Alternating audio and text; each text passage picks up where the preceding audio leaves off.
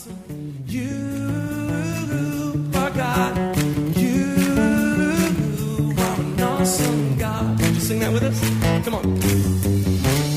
We pray that as you listen to this message, you will be challenged and encouraged through God's Word.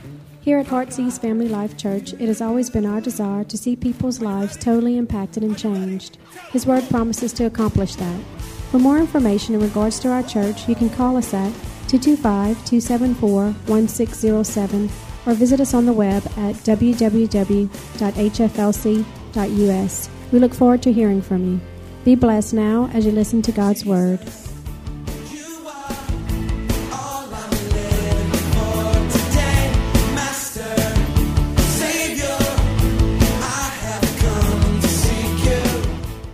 Continue with the series of Refocus 2012 as we are fasting and believing for God.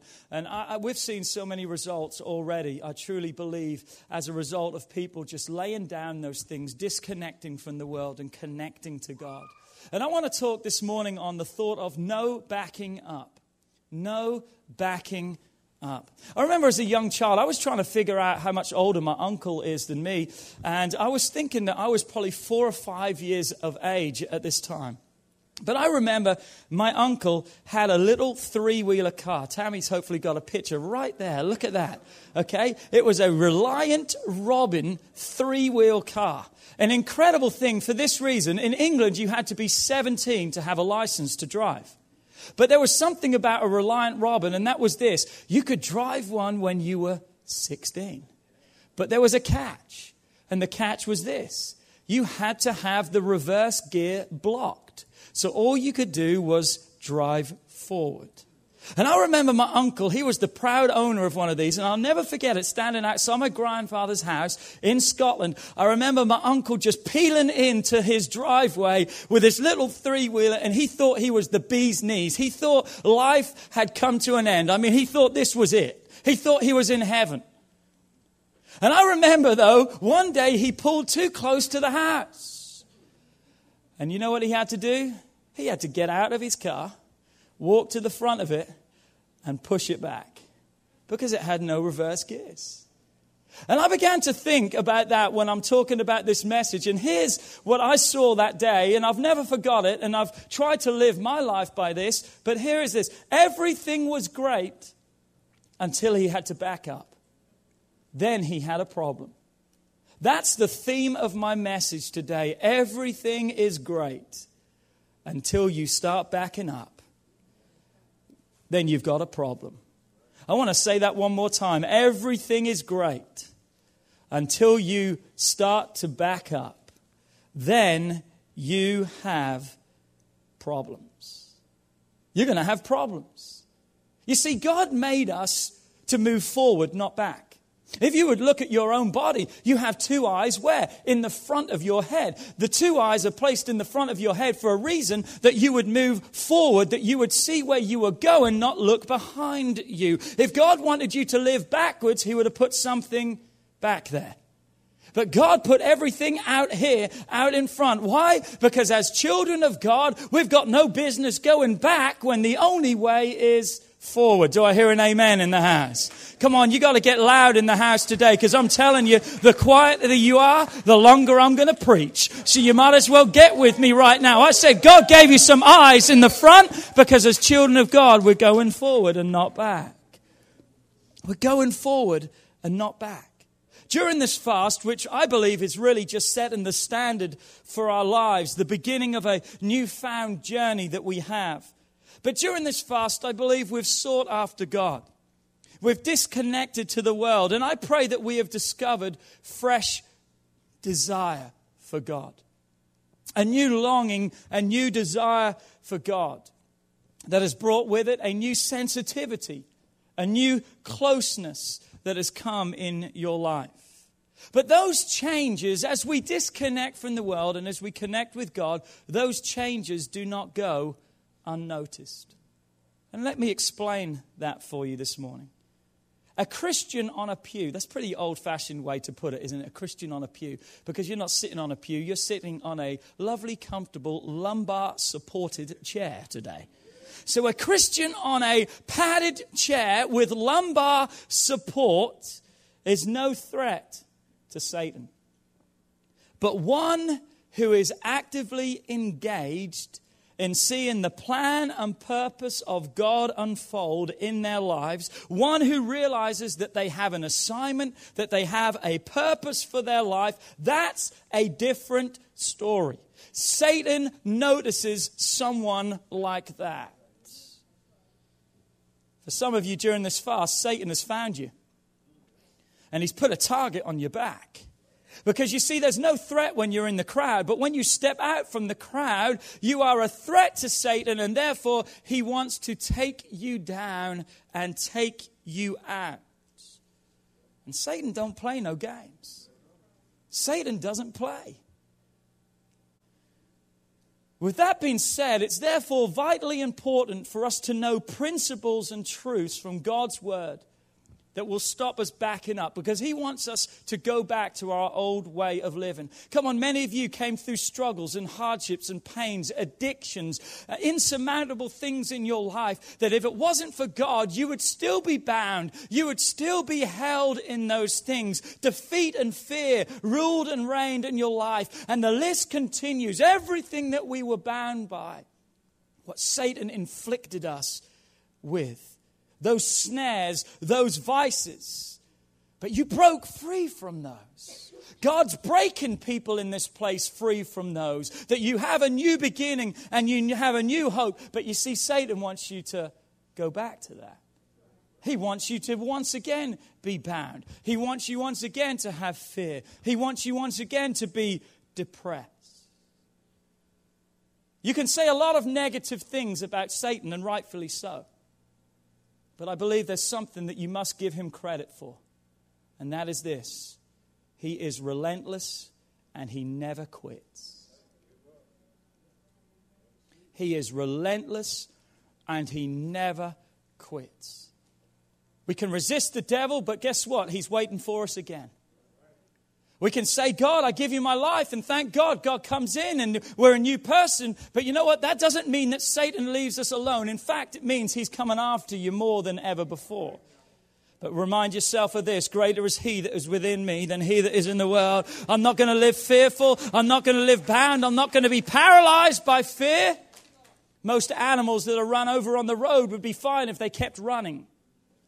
But what do? They see a car coming, and for a moment they are paralyzed by fear, and they stop, and it's over. Satan wants us to be paralyzed by fear. But remember, there's only one way, and that's forward in God. There's a saying that we've heard so many times, and that is this: a chain is only as strong as its weakest link. You know where Satan goes every time?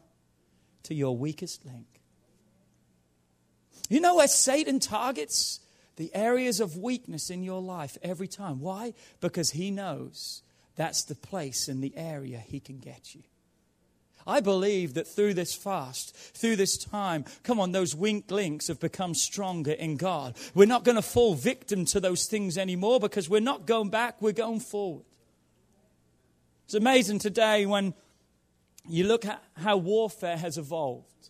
How they can shoot a missile from hundreds and even thousands of miles away, but yet that missile can be directed and go right through an AC vent in the wall of a building. Or from a plane miles up in the air, a missile or a bomb can be dropped and it goes through the window of its target. Smart bombs, smart missiles, whatever you want to call them, that's the tactic of Satan. He comes right into those areas to try and infiltrate and to try and destroy your life. But as we walk in new freedom, as we say, God, you're just that much important to me and I want more of you, Satan will stop at nothing to try and pull you down. Look what it says in John 16. Verse 33. You see, we find hope in the Word of God. If we didn't have the Word of God, our lives would be miserable. We'd be depressed because there would be no hope. But thank God, because of His Word, we can have hope. John 16, verse 33. These things that I have spoken to you, that in me you may have peace. In the world you will have tribulations. Say with me, pressures, stress, anguish, and pain. That's tribulations. God himself says you're going to have some struggles. You're going to have some things that you're going to have to endure. But what does he say? Be of good cheer. Have hope. Say to your neighbor, have hope. Have hope. What? I have overcome the world. There is assured victory in Christ for you. I said there's assured victory in Christ for you. You don't have to go back to those things anymore. You don't have to fall victim to the sins of your life, the past sins anymore. There is victory in God. Come on, he has overcome the world. And because he has overcome the world, we're overcomers in Christ Jesus. Turn with me to Hebrews 4, if you would, and verse 14 and 16. And it's on the screen if you don't have your Bibles with you this morning. But I love this passage. In fact, there's a lot of good stuff in the Bible if only we would get it in here. You know what I'm saying? If only we would just read it. There's a lot of good stuff in the Bible. But I love this passage. It says this in Hebrews 4, verse 14 through 16. Seeing that we have a great high priest who has passed through the heavens, Jesus, the Son of God, let us hold fast to our confession. New Living Translation says, let us cling to him and never stop trusting him. I love that, don't you? Grab a hold of God and never let go. Verse 15, for we do not have a high priest who cannot sympathize with our weaknesses, but was in all points tempted as we are, yet without sin. Verse 16, let us therefore come boldly to the throne of grace, that we may obtain mercy and find grace to help us in the time of need. If you're weak today, God says, come boldly to me. Come boldly to me, that you'll have the mercy and you'll find the grace that will give you the strength that you need. You see, we don't have to fall victim to sin any longer. God has given us the grace, the faith, the mercy, the strength to overcome all those things. You notice what it also said in that passage? It said this, Jesus never sinned. I'm going to say that one more time. Jesus never sinned.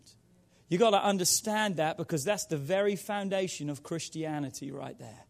He was the spotless lamb that would become sin's sacrifice once and for all.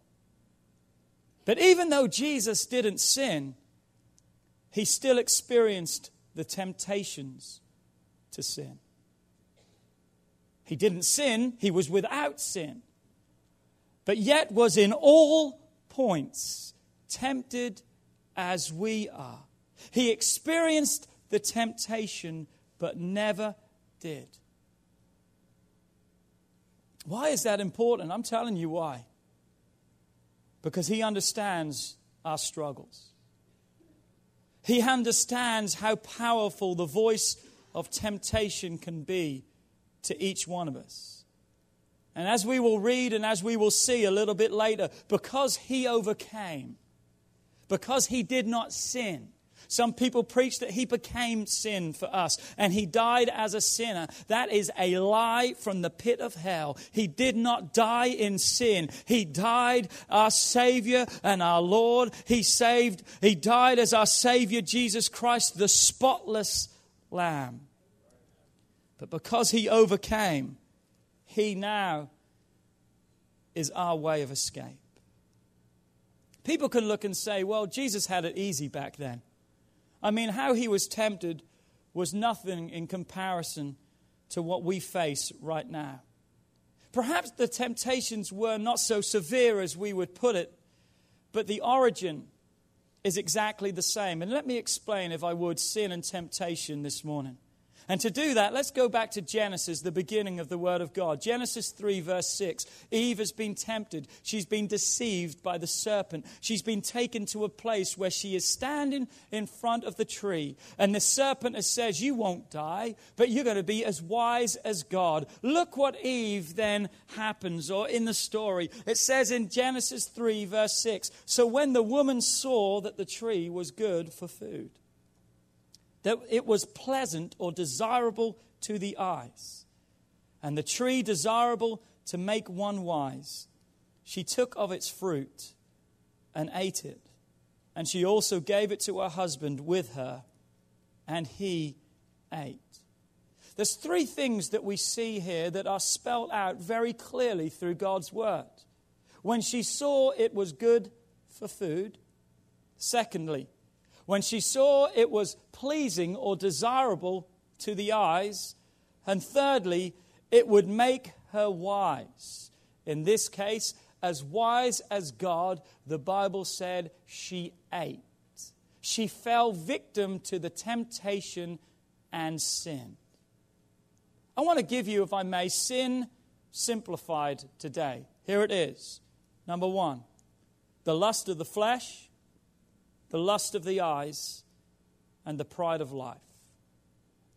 Those are the three ways, even when Jesus was alive, they are the three ways that Satan wants to tempt us to sin. When she saw that it was good to eat, that was the lust of the flesh. When she saw it was desirable to her, that's the lust of the eyes. And that she would be like God, that's the pride of life. Satan has used that tactics throughout the ages and still does today. Every sin that we fall victim to, every temptation we heed to, comes under one of those categories, or maybe even all of them. I want to be accepted. What's that? The pride of life. Pornography, what is that? The lust of the flesh. It's also the lust of the eyes. Every sin can be categorized under one or all of those titles. At the other end of the Bible, that was in Genesis, but look what it says at the other end of the Bible. In 1 John 2, verse 15 and 17, it says, do not love the world, nor the things of the world. If anyone loves the world, the love of the Father is not in him. For all that is in the world is the lust of the flesh, the lust of the eyes, and the pride of life. It is not of the Father, but it is of the world. And the world is passing away, and the lust of it. But he who does the will of God will abide forever. Satan's tactics have never changed over the years. He may use other means now, and he may use other methods. But his tactics, the origin of temptation that will cause us to sin, is still the same. Now, in hearing about the temptations and the struggles today, I don't want you to get discouraged. Because we just read in Hebrews 4, verse 16, we read these words that we can come boldly to the throne of grace. That we can come boldly to God. That His grace and His mercy will be given to us to help us overcome. We also need to be reminded of Romans 5 and verse 20. It says this, but where sin abounds, guess what? Grace abounds much more. Where sin abounds, grace abounds much more. What does that mean? If you've slipped and messed up, come on, if you've slipped and messed up, His grace still abounds towards us. As long as Jesus is the Lord of our life, as long as He's in charge, as long as we're surrendered over to Him, that you and I are in relationship with Him. It doesn't matter if you stumble 100 times or even 1,000 times. If you ask Him for forgiveness today, you will know that God loves you. And you will know that God's forgiveness is available to you. Aren't you glad today that His grace and mercy is forgiven? Yes, our desire is to go forward, but some of us fall victim to the sin and temptation, and we've stumbled and fallen. But thank God, where sin doth abound, grace does much more abound for your life. We know what grace is. Grace is unmerited favor, that which we don't deserve. But I love what Bishop Charles Wallace said when he came here in June for our church anniversary. He said, grace is not just the merited favor of God, but grace is also the power of God living inside of our lives that gives us the grace to make it through the struggles and the trials of life. Grace isn't just forgiveness. Grace is that we won't have to mess up again the next time. He talked about grace being like Popeye's spinach, that he would just burst the can when he needed a flood of strength, and he took that spinach, and he took that spinach down, and all of a sudden, Pluto, watch out, Popeye's bulging muscles and ready to go. It's the grace of God. It's the grace of God in our lives. You see, grace is not just about forgiveness. Grace is about another chance. Come on, but it's also the strength and the power for your walk. That you don't have to go back. Come on, say with me, I don't have to go back. Come on, say it like you mean it today. I don't have to go back. Come on, as long as I'm going forward, I'm okay. But when I start going back, I'm going to have some problems in my life. Come on, as long as I'm going forward, I'm not going back. Come on, I'm not going back. I'm not going back. God doesn't want you just free. Listen to me, God doesn't just want you free, He wants you to stay free. He wants you to stay free. What does it say in Galatians 5 verse 1? Stand fast, therefore, in the liberty by which Christ has made us free, and do not be entangled again with the yoke of bondage. And then there's, of course, John 8, verse 36, where the Bible says, therefore, if the Son makes you free, you're free indeed.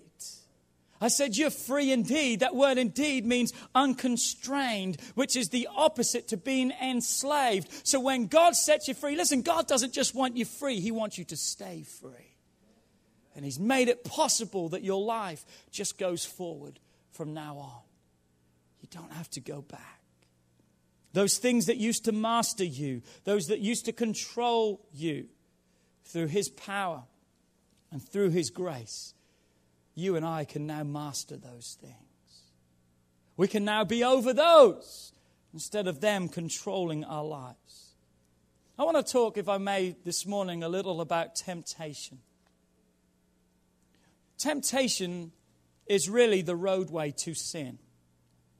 Temptation is the roadway to sin. If you've just been tempted, you probably haven't sinned. Temptation is not the act of sin, but it puts you to that place of sin. Do you understand what I'm talking about?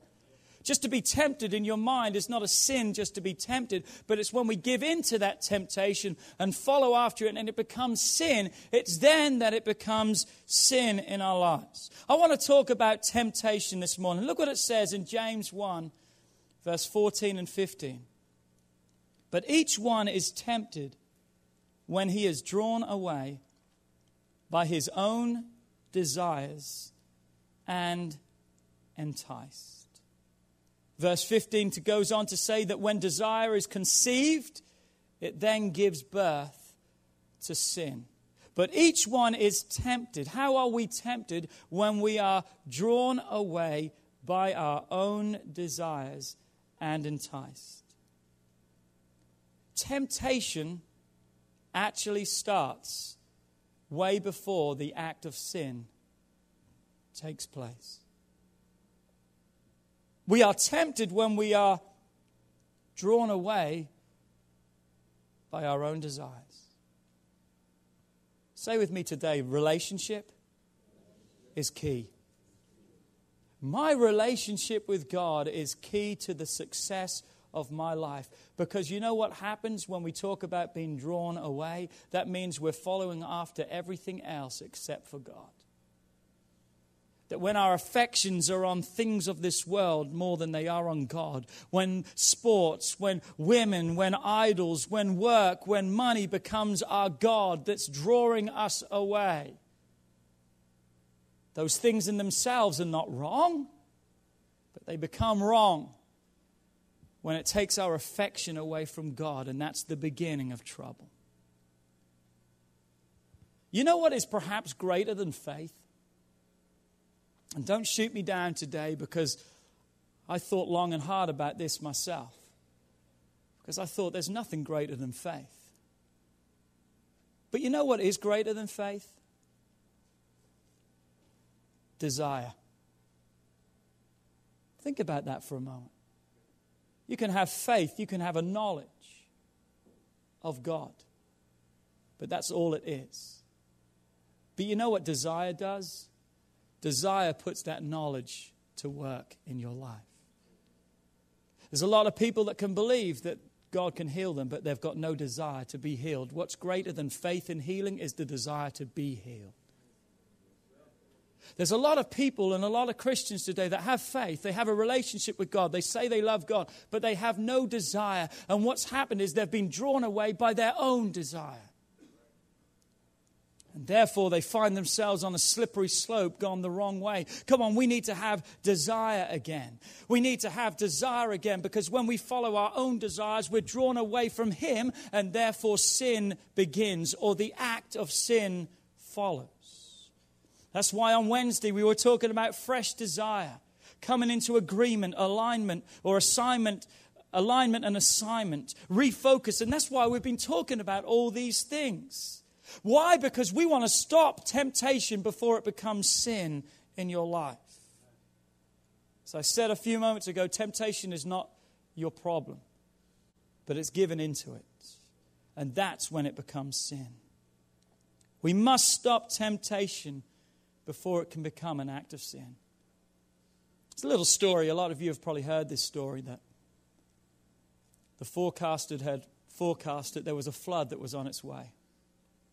There was a mandatory evacuation of a certain town, certain area.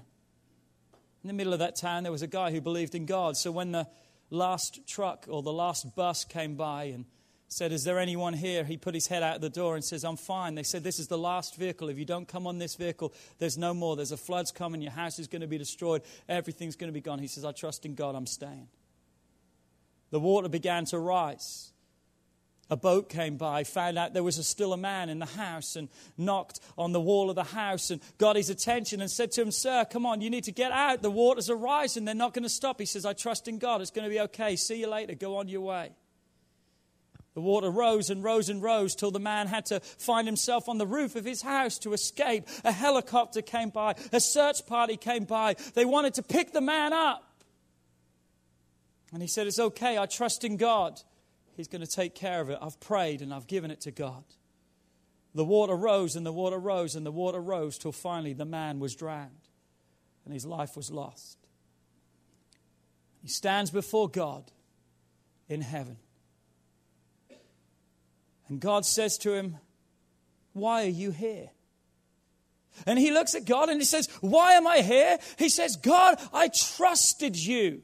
And I believed that you were going to set me free. Why, God, am I dead? Why, God, am I here?" And God looked at him and he said, "I sent a truck. I sent a boat. And I sent a helicopter. And you didn't heed to that." You see, we've got to watch, because a lot of times we can look through life and we can say, "Well, I'm okay. I'm trusting in God." But we've got to watch for the warning signs. We've got to watch and realize that temptation wants to take us to a place that is not good. Look at 1 Corinthians 10, verse 12 and 13. Most of you should know this passage. If not, it's a good one to learn. Verse 12 says, "Therefore let him think who thinks he stands take heed lest he fall." Watch out for pride. Watch out for pride. Let me say that one more time, because you didn't give me an amen. Watch out for pride. Watch out by saying, "Hey, I'm infallible. Nothing's going to happen to me. I'm invincible. I'm going to make it no matter what, devil. You can't bring me down." Watch out for pride, because the Bible says, take heed. Take heed. Why? Because you're in a position that you can fall if you don't watch out. Verse 13, "No temptation has overtaken you except such is common to man. But God is faithful, who will not allow you to be tempted beyond what you are able, but with the temptation will also make the way of escape, that you may be able to bear it or endure it. In this passage, there's some key points here. Number one, you're not the only one who struggles. Satan ever got you to that place where you're so ashamed of what you do because you feel if you told anyone else, they would just kick you to the curb and say, I can't believe you do that. I thought you were a Christian. Has anyone ever found yourself in that position? You see, Satan's tactic is to isolate you. And the Bible says a man who isolates himself rages against all sound judgment and wisdom. I think that's Proverbs 18:1. Satan wants to isolate you. Satan wants you to think that the only struggles and the problems you have, you're the only one that faces those. And as long as he keeps you on your own, guess what? You're probably going to still fall victim to those things. The Bible tells us that the temptations we face are common to man. That means we all struggle in some shape or form in the same way. And we know what those temptations are: the lust of the eyes, the lust of the flesh, and the pride of life. It's one of those three things. They're common to man. Here's the second key point I want you to see, and that is this: God is faithful. God is faithful. I remember a number of years ago as I read that verse, I thought kind of strange, right in the middle. It almost seems like it's out of place. No temptation has overtaken you as common to man, but God is faithful. He will not allow the time. It's like almost something different to what's already going on in the verse. And I thought, that's kind of strange, placed right in the middle there. But the more I thought about it, I thought that's where it needs to be. Because in the middle of it all, God is still there. In the middle of it all, God is still there. And God isn't just there saying, hey, you blew it. Come on, you've got to hear me today. God's not just there looking at you and saying, you're the scum of the earth and I'm going to send you to hell. It doesn't say he's there judging us. It doesn't say he's there condemning us. It doesn't say there he's saying you've got what you deserve. It says he is faithful. He is faithful. He is faithful. God's right there in the middle of it. The struggles we go through in life, those things that are common to man, the things that we all face, God is faithful in the middle of it. And what does his faithfulness produce? The third part, and that is this: he is our way of escape. He's your escape every time. A lot of people say, well, I just drank because I wanted to escape the loneliness and the depression. I just smoke because of the peace and the relaxation it gives me. It's an escape mechanism. I just take pills tonight to sleep at night. Why? So I can escape the pain and the anguish. You're never going to find escape in anything else except for God. He said, I'll be faithful. No matter what you've done, come on, you should be shouting and hollering. No matter how many times I've failed, no matter what, God is still faithful. God is still faithful. And he still is my way of escape. Way of escape with no strings attached. It's not that you have to light so many candles. It's not that you have to go to this class or that class or the next. It doesn't matter what you've done. All you say is, God, forgive me, and he's your way of escape. No questions asked. He's your way of escape. But in order for him to be your way of escape, you've got to make him your choice. You've got to choose it. You've got to want it. You've got to desire him. You see, when we are drawn away by our own desires, he's our way of escape when we desire and say, God, I want your way. I want your way. And the fourth thing that we see from this passage is this: you're going to make it. You're going to make it. He says, no temptation has overtaken you as common with man, but God is faithful that he will not cause you to be faced with more than you can handle. He'll be your way of escape. And guess what? You'll be able to make it through on the other side. You'll have a testimony to the goodness of God. Come on, you can bear it. You can endure it. You can make it through.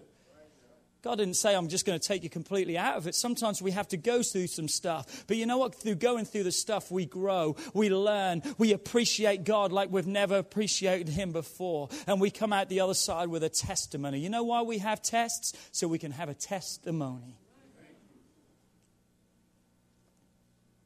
So let me take you once again quickly through that process. As our desires are drawn away, temptation starts. But God always promises to be your way of escape before you have to ever fall victim to sin.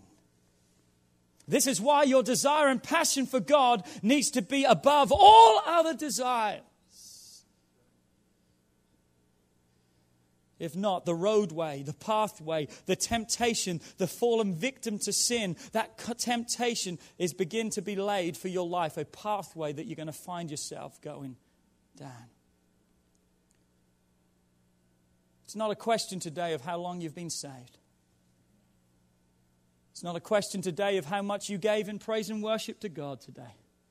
It's not a question of how much you give to God today. You know what the question really is today? Or the main point really is this, is where are you? Where are you? Are you drawn away by temptation? Are you heading towards sin? Because Satan will tell you it will never happen to you. How many of you ever told that lie? Come on, help me out in the house. How many of you ever told that lie? Keep your hand up if you fell victim to the lie he said it would never happen to you. If you want to know when Satan's lying, let me help you out. Every time he opens his mouth, he's lying. Come on now. You can't believe a word he says. You can't believe a word he says. But where are you? Where is our passion? Where is our desire? Because when our passion and desire is right for God, the right decisions will follow. When God becomes our way of escape, when we go God's way, then we will escape the trials and the tribulations, that we won't have to go back, falling back into sin. I'm so glad of Celebrate Recovery and those who are dealing with hurts, habits, and hang-ups. But you know what we teach them? There's only one way. We can't go back to the past to fix the problems, because when we go back there, we're going to be back in the problems. The only solution is this day forward. It's in God. There's no going back. It's only going forward. Why? Because He's faithful. And He's our way of escape. But there's also something else I believe that we need to understand. Yes, God is our way of escape. And thank God for that. But there's also another way of escape we can choose before the temptation is unbearable. And that's by setting boundaries of our lives. Set boundaries in your life. Non-negotiable boundaries in your life.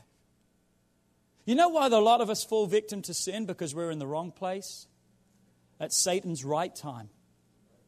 If we were never there, we would never have a problem. You know, there are boundaries, and I'm not going to go through them all today, but there are boundaries that I've set in my life. One boundary I've set in my life is this: I don't counsel women on my own. For obvious reasons. I don't allow anything of a temptation or sin or anything like that to enter in. We set boundaries for stuff like that. There's other boundaries that I have in my life, and that is this: I don't go to nightclubs. I don't go to bars. I don't hang out in places like that. There's other boundaries and there's other things that I set in my life. For what reason? Because I know how slick and sly Satan is. I know how the pathway of temptation will entice us and begin to draw us away, and then we'll fall victim to sin. You see, there are practical things that you and I need to start implementing in our lives. And that is this: you know what? If you were set free from alcohol, it's probably not a good thing for you to be still around it. Now, people can look and say, well, if you were really free, then you're free. Yes, you've been free, but how many knows that with freedom, God also gives godly wisdom? One of the biggest traps I've seen with a lot of people who have been set free, particularly from drug and a lifestyle like that, is this: their desire is to go back into that lifestyle and save all their friends. And you know what usually happens? They fall victim back into it again. Well, they were never really free. Oh, they were free, but their attentions were drawn away. You got to be careful. You got to be really careful. What are you saying, Pastor Philip? I can never reach those people? No, I never said that. I said you just got to have godly wisdom. You got to separate yourself from those things. You got to set boundaries for your life, because Satan wants nothing more than to trip you up and to bring you down. We could list off one after the other today, mighty ministers and people who were spiritual heads in the church, that if they would have had accountability in their life, they would have never stumbled and fell. If they were to set boundaries for their life. But you know what happens? We begin to think we're a law unto ourselves and we can write the rules. Listen, you don't write the rules for your life. You don't write the rules of life. The rules, thank you very much, have already been written, and you better start heeding to them because it's your way of escape. Don't think you're above the law. Don't think you're above God. Set boundaries for your life. Practical things. And they're very important for this reason. Because you're going to go through moments of weakness. I don't care who you are. You're going to go through moments of weakness in your life. I had a conversation with someone the other day and they said, Pastor Philip, I don't really find anything wrong with alcohol. In fact, I've done a lot of research and I've looked through the Bible and the only thing that I see is this: don't be drunk in excess. So it's okay if I can just have a couple here and there.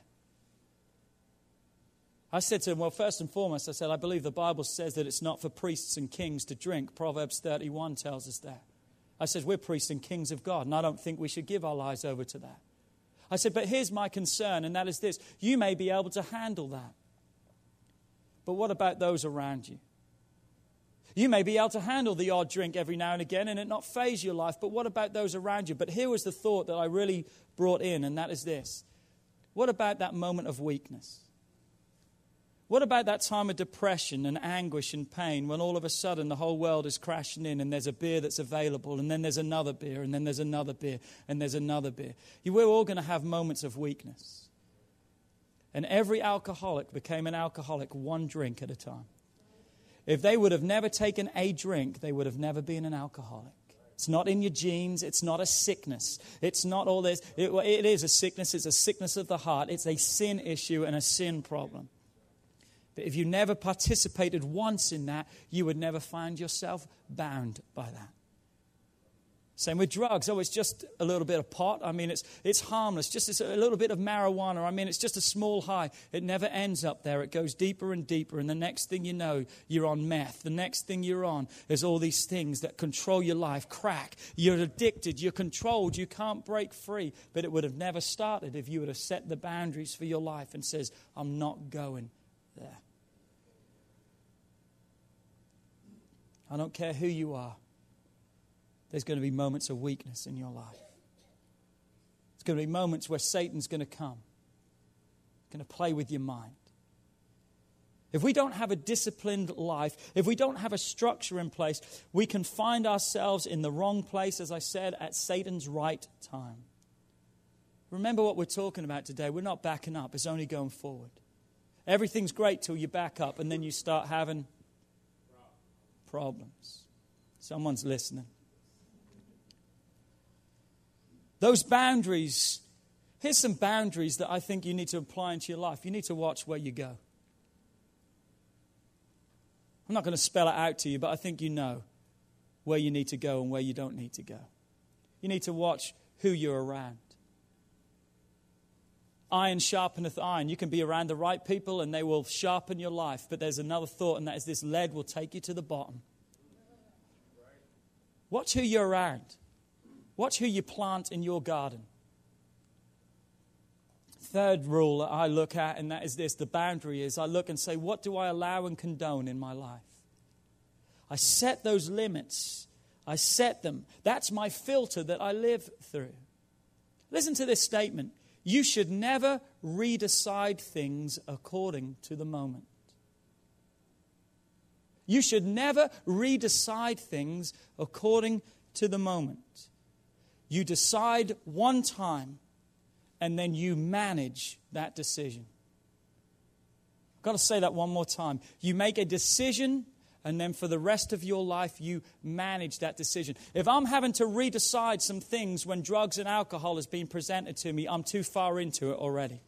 If I have to be in a place where I'm saying no, come on, I'm already in it too far. I need to decide some things in my life, some structured guidelines, and I'm going to say I'm not going to go beyond that. I don't redecide things in the moment. Why? Because I've already decided ahead of time that I'm not going to find myself in that place. Do I hear an amen? Set the boundaries. I've been reading this incredible book. It's an excellent book by Tim Tebow. It's his life story, and it's called Through My Eyes. And I want to read, if I could, just a passage out of it. He's in a discussion with people, and the guys on his team are laughing at him for the fact of he's been interviewed, and someone asked him, are you going to keep yourself for marriage? And he said yes, and he's just been made fun of by all the guys because women throw themselves on them and all these different things. And he says these words. I was reading it last night, and I thought, wow, it goes so perfect with the message. He said, some guys also seem to think that it's impossible to resist temptation. I have found, as in other areas, that if I already thought through a situation and have a response prepared ahead of time, in the event temptation rears its ugly head, that it is much easier to resist. Of course, staying away from situations and questionable areas whenever possible, where I know there may be temptations, is even a better solution. Having already in your mind, in your heart, setting those boundaries to say, I'm going this far and no more. God is our way of escape. But God's way of escape starts with the decisions and the boundaries that we put in place. And we need to put those in place before sin even presents itself. Put the boundaries there in your life. Commit to them. They're non-negotiable. Don't negotiate. Young ladies, young guys, listen to me. Don't have sex before marriage. Set the boundaries in your life. Because when you start backing up, you're going to start having problems. You're going to have problems. Set the boundaries. Don't decide in the moment or have to redecide at the moment. Set the standards right now to live by God's word. Let me try and break this down for you, and I'm bringing this to a close this morning. Let's look at work as an example. You shouldn't wake up every day and say, I wonder if I should go to work today. You shouldn't wake up every day and say, you know what, I think there's something better on TV today, so I think I'm just going to stay at home and watch it. Oh, they've got that new dress at the mall that's just come out today, or the new shoes. You know what, I'm not going to go to work today. I would rather go to the mall. I'm just going to go and hang out with my friends. You make a decision to work, and you have to remind yourself perhaps every day that means Monday through Friday. For some of you, maybe weekends if it's shift work. If not, you will lose your job, you will have no money, you cannot pay your bills, and for Chip, your pets' heads will fall off. You with me, Chip? If you don't know what I'm talking about, just pray for Chip afterwards. But what's going to happen in your life? If you don't go to work, say with me, I'm going to be in trouble. Come on, say it like you mean it today. If I don't go to work, I'm going to be in trouble. And here's what happens. You got to decide one time, I'm going to start working. And you know what you got to do for the rest of your life? You got to manage that decision. You got to manage that decision. That doesn't mean I'm choosing today I'm not going to go. You got to remind yourself of the importance of why you have to go and why it's important that you need to be there. And it's the same with your walk with God. You got to make the decision, and every day you've got to ask God to give you the strength to manage that decision, that you're not going to go down the pathway of temptation and fall into the victim of sin. We always in our lives will be susceptible to temptation. Don't care who you are, you're always going to be susceptible. The opportunities of temptation are always going to be there. But you don't have to be under its control any longer. But the Bible says you can rule over that because He broke the curse of sin. Watch what Jesus said in Mark 14, verse 38. Jesus says, watch and pray, lest you enter into temptation. The spirit is indeed willing, but the flesh is weak. Notice Jesus didn't just say pray about it. But Jesus said watch. Be vigilant. Be aware. Be prepared. Be prepared. Let boundaries reign in your life. Set boundaries for your life. I'm not going over these. And if someone doesn't fit those boundaries of your life, they don't belong in your life. Don't change your boundaries for anyone, because if your boundaries are godly and right, if you change them, you're bringing something ungodly into your life. that God doesn't want for your life. Why do we have to be vigilant? Why do we have to watch? Why do we have to be aware? Because 1 Peter 5 verse 8 tells us, be sober, be vigilant, because your adversary, the devil, walks about like a roaring lion, seeking whom he may devour. But what does it say, verse 9?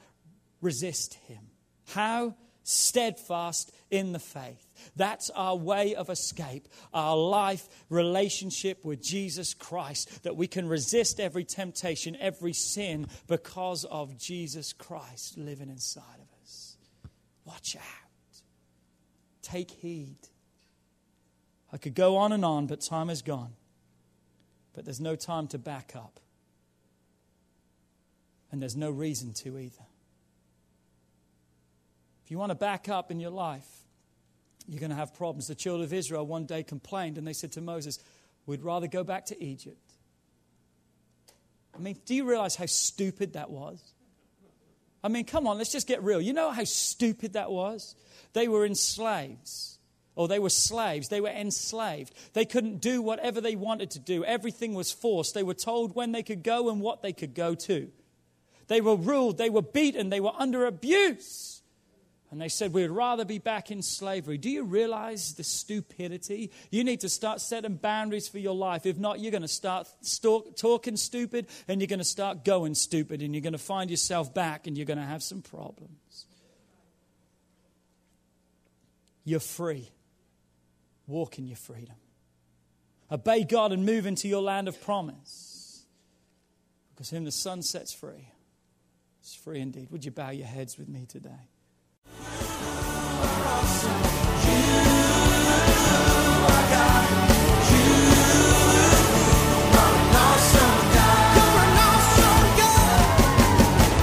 We would like to thank you for listening to this message today. We pray that your life has been challenged by what you've heard, but we also know it will be changed as you put God's Word into effect. At Heartsease Family Life Church, our doors are always open to help. If you need any more information or just a friend to listen, we are here. Call us at 225-274-1607 or email us at pastorp@hflc.us. Remember, put God first in your life and everything you do will prosper. We look forward to seeing you soon. God bless.